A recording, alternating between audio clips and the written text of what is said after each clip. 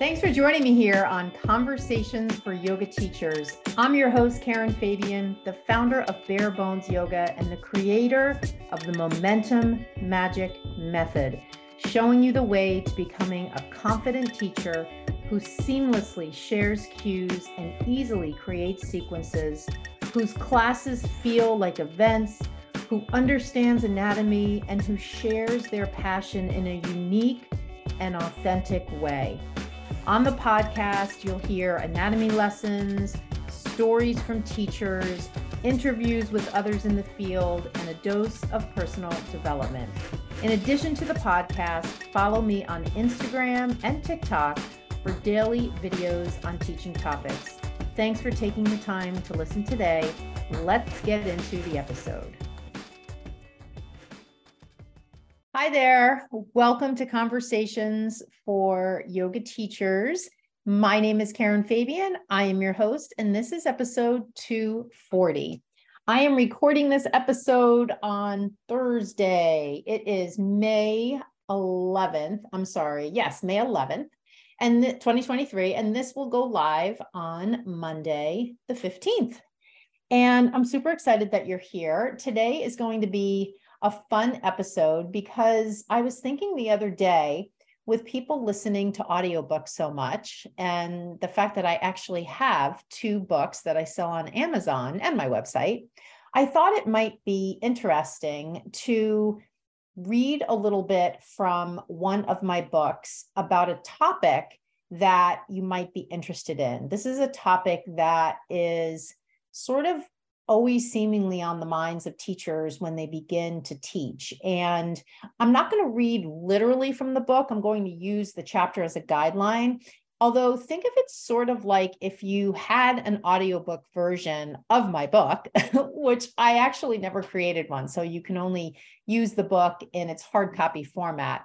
But I figured since I have the podcast, it's a great way to give you a taste of what's in the book, and I'll give you a little framing for the name of the book and what it covers in general.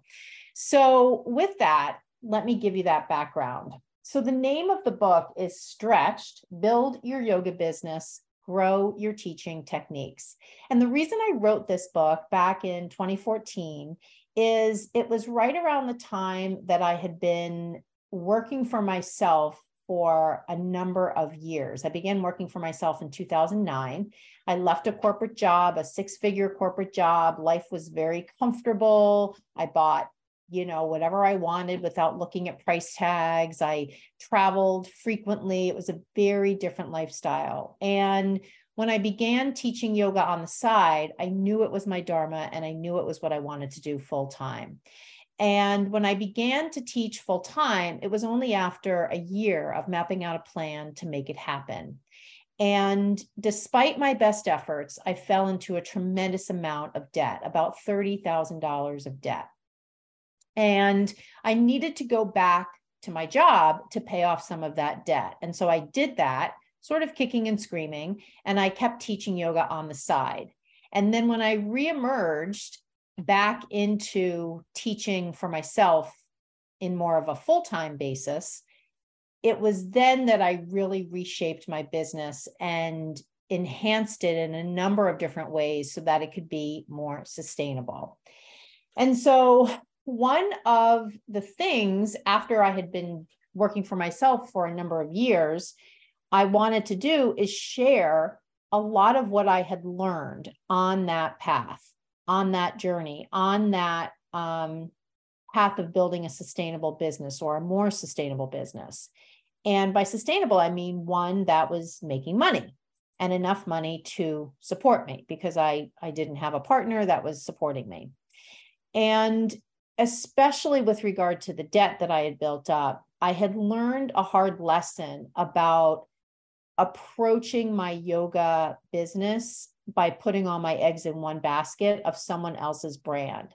And I sort of vowed that if I could prevent another teacher from doing that, I wanted to do that as a way to at least have yoga teachers aware of the options that are out there for them. And so at the time, in, let's say 2013, maybe towards the end of 2012, self-publishing books was really just emerging as an avenue for would-be authors. And of course, at that time, it was, we were in the thick of social media and a lot of newspapers, having online components. However, the publishing industry was still pretty much a very robust thing.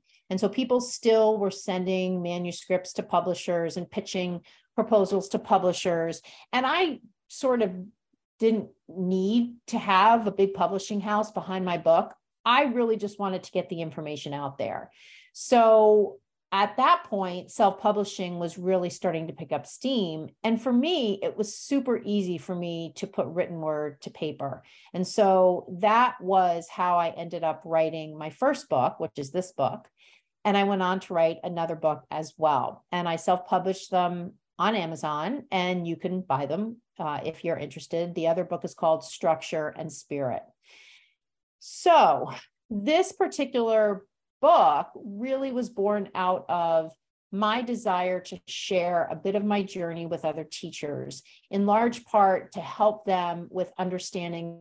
And so what I wanted to do is have a way to share both teaching strategies and teaching techniques, as well as business techniques. And so that was the inspiration for the book, Stretched: Build Your Yoga Business, Grow Your Teaching Techniques.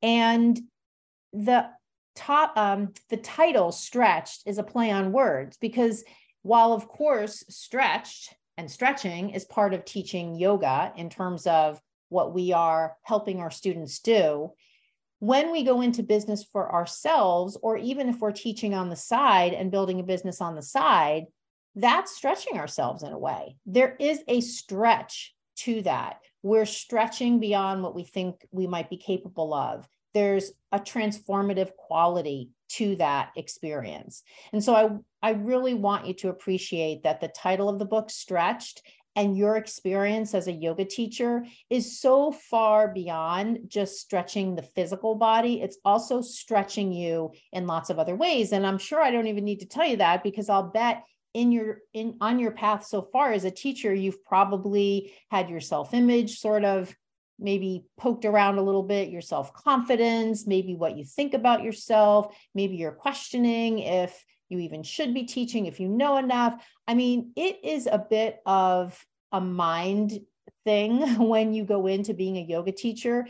It is, it's really, I don't want to say it's like therapy, but we really learn a lot about ourselves when we decide to teach yoga.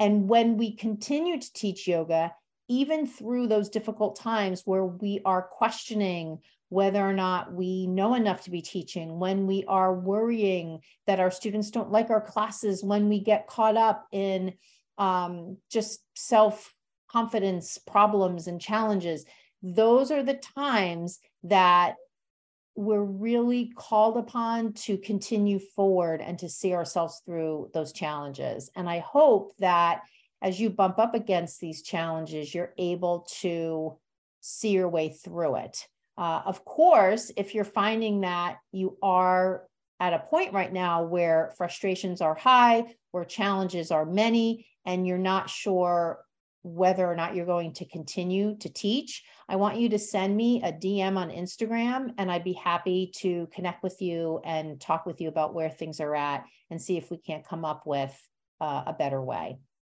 So having said that, let me just share some of the information that I wanted, or some of the ideas I wanted to share with you today. And I thought what I would do is focus on identifying and evaluating yoga teaching opportunities and pricing your classes, because this is an area that really gets into not just the making money aspect, but how you get yourself out there.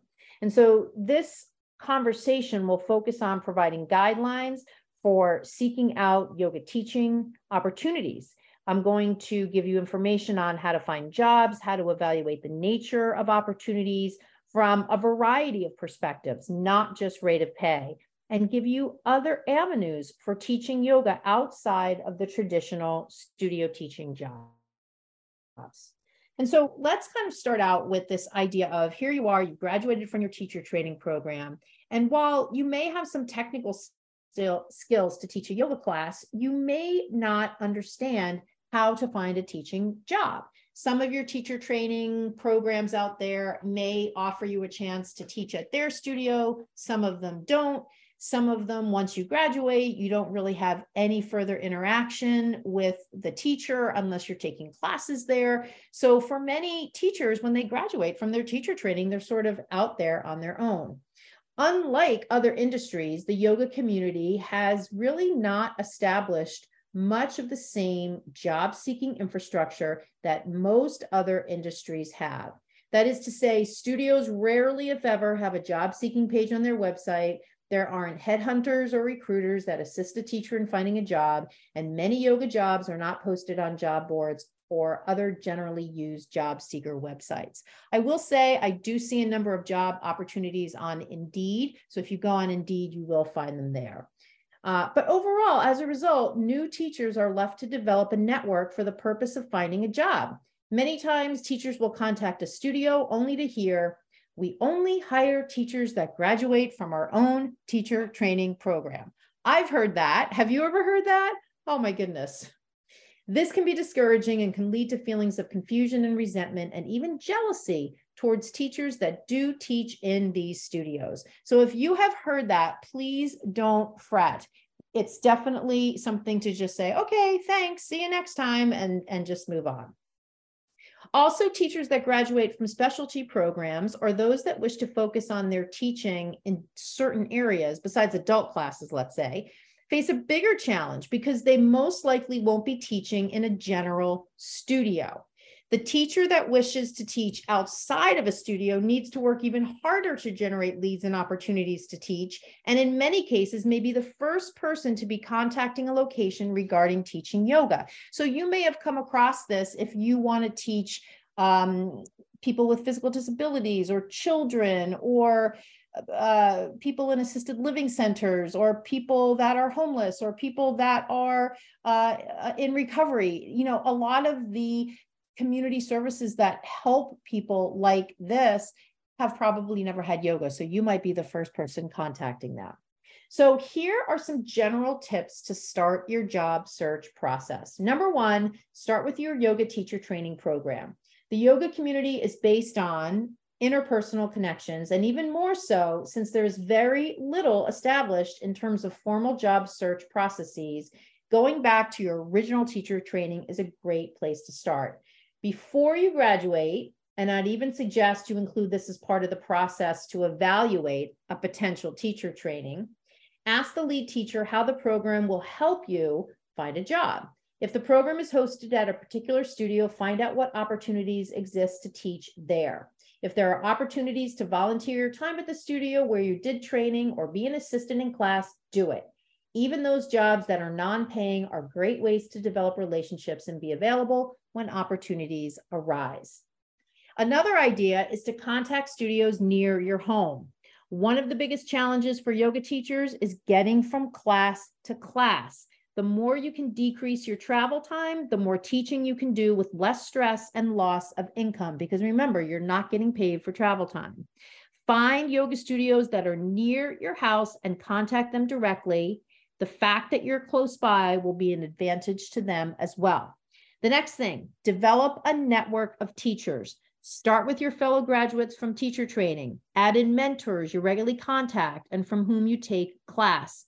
Include the names of studio owners you contact. Maintain their information in an Excel spreadsheet on your computer. Look on the website of your teacher training school and find other graduates of the program. Use Facebook and other social media to find other teachers that teach your style of yoga. Include all of these names in your database. Another idea here is to use Indeed.com to find posted jobs. I mentioned them before. Yoga studios, while they do not often have a job opportunity page on their website, may post jobs on Indeed. Also, non-studio teaching jobs may be found on other sites like corporate wellness jobs or jobs in other non-studio locations. So that's an idea there as well. Contact teachers that are currently on staff at local studios to find out how they were hired. So go to other studios in your area, do a little checking up and see if you can chat with some other teachers that work there and find out how they were hired. It might be a great way to make a connection. Ask to be on the sub list at local studios. That sort of speaks for itself. Attend workshops. Really do some research in your area about studios and workshops and go to workshops. Get a sense of the vibe of the studio. Is this a place you'd like to teach? Get to know the teacher running the workshop. These are all things you can do to start to develop relationships. Become a savvy social media user. Social networking has changed the way we all meet and make business connections. And of course, LinkedIn, I didn't mention that. That might not work as well, but that might be something to try anyway. And, for those, I know that sometimes, and I don't know how you feel about this, but if you are sort of naysayers about the time wasting aspect of social networking, just think of it as at least a way to build some new connections. As a new yoga teacher, connect to as many fellow teachers as possible, especially if they're in your area. Connect to studios, post information about what you're looking for and what you're interested in doing. Answer any email you get promptly and in a friendly manner. Be professional. Write every post with a sense that it would be safe for anyone to read. It's a great source of networking. Another idea is to offer your services for free. Look for opportunities to offer free classes at work sites, friends' homes, parties, wellness conferences, road races, and other community events.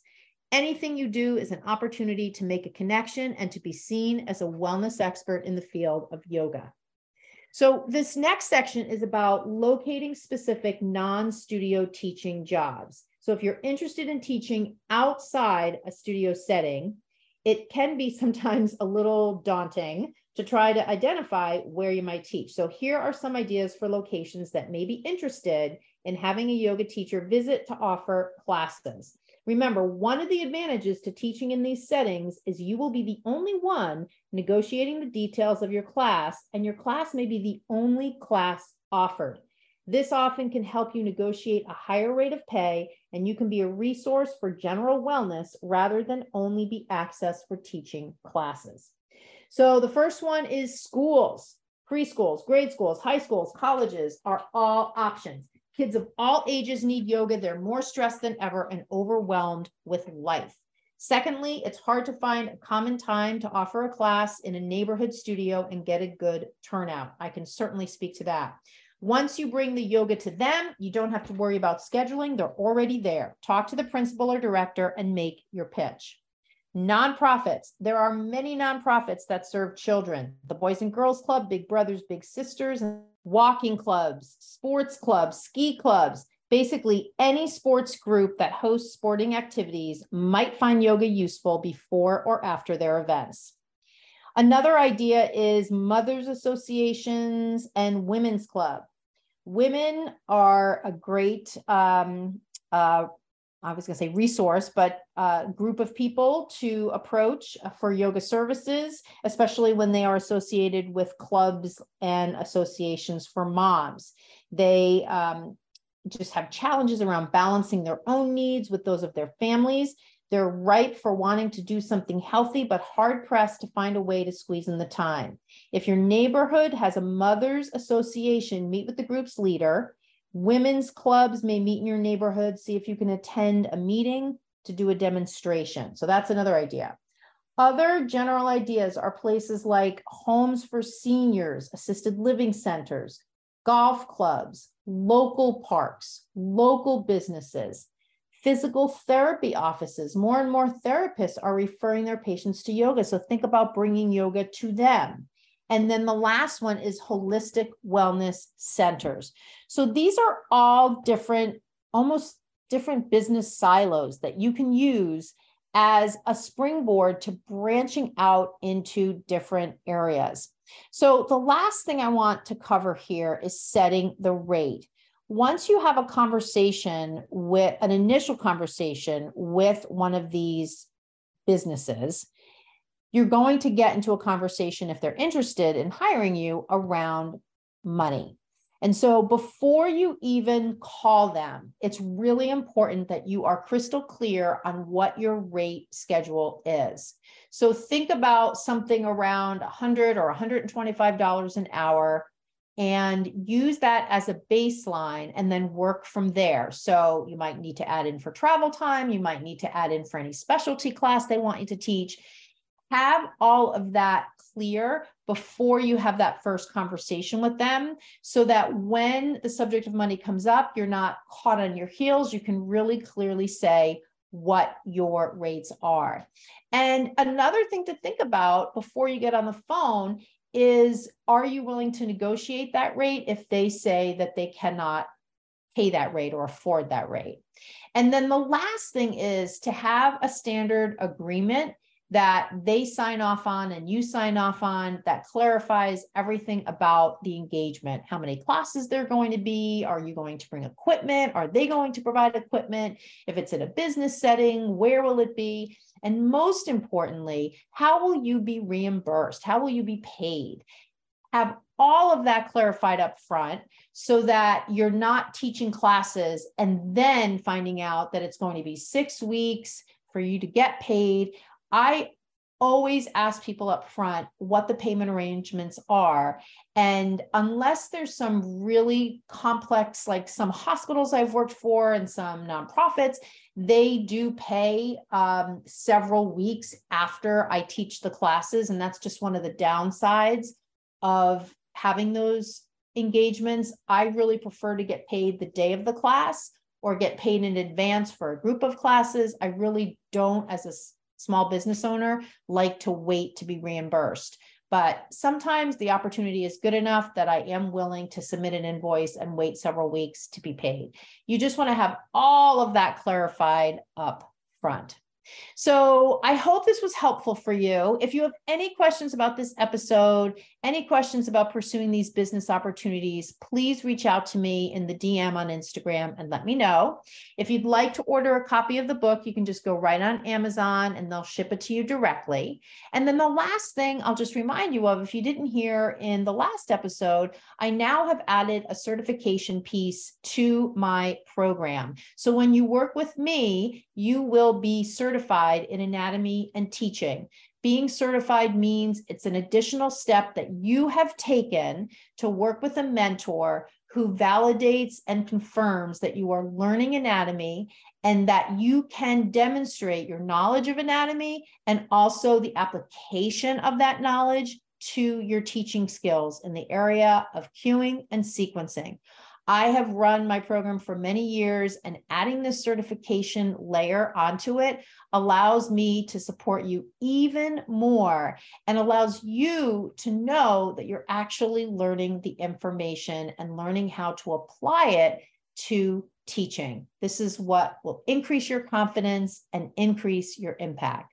So if you'd like to know more about becoming a certified teacher, working with me one-on-one inside my program, just send me a DM with the word certification, and I'll send you an application to complete. And from there, we'll get on the phone. I can tell you more about it, and we can get you enrolled.